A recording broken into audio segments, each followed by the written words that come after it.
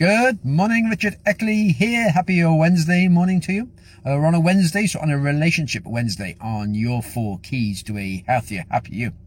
And with the news that's going on today, it's worth remembering that the majority of the world is actually law-abiding, peaceful, and they actually just want what's best for their family.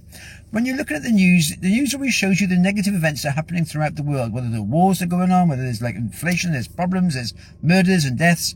It always shows you the worst of the news because that's what gets people's attention. Drama gets people's attention, so they actually produce more of that sort of information to get people's attention more.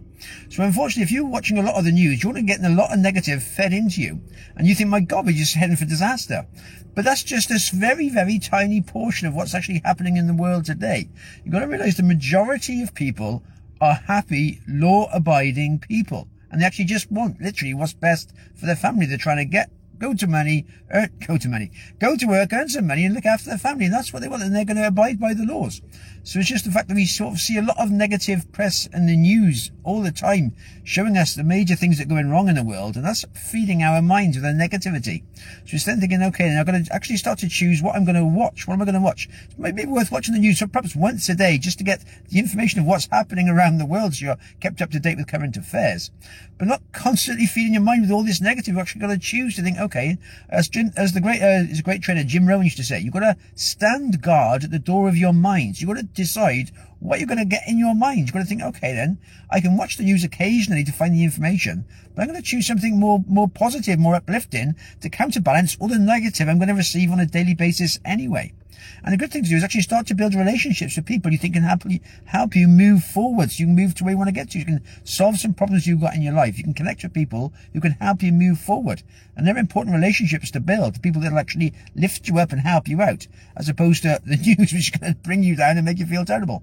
So just remembering, okay, yes, although the news is always out there and we're seeing it all the time, that's a very small minority of what's actually happening in the world today. Most of the world is good. It's all going well. We are basically all just trying to look after our families and get our families going well and we are law-abiding and helping other people. I said it's a shame they don't report on what called the cancer recoveries or the good deeds that people do. You don't very rarely see them. There may be a very small item at the end of it, but most of the rest of it is all negative, all the murders and deaths. There's lots more people recovering in the hospital from cancers, from heart disease. There's people doing well, there's people looking after each other, and people are generally more caring and thoughtful than the news tends to show.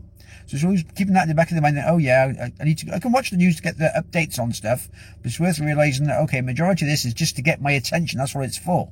You've got to actually start to control what you actually watch. You're thinking, okay, then I'll have to stand guard at the door of my own mind and decide what I'm going to watch. Get a bit of a news affair, then get some information that's going to help me move me forward and build relationships with positive people that can help me move forward as well. And that's always good.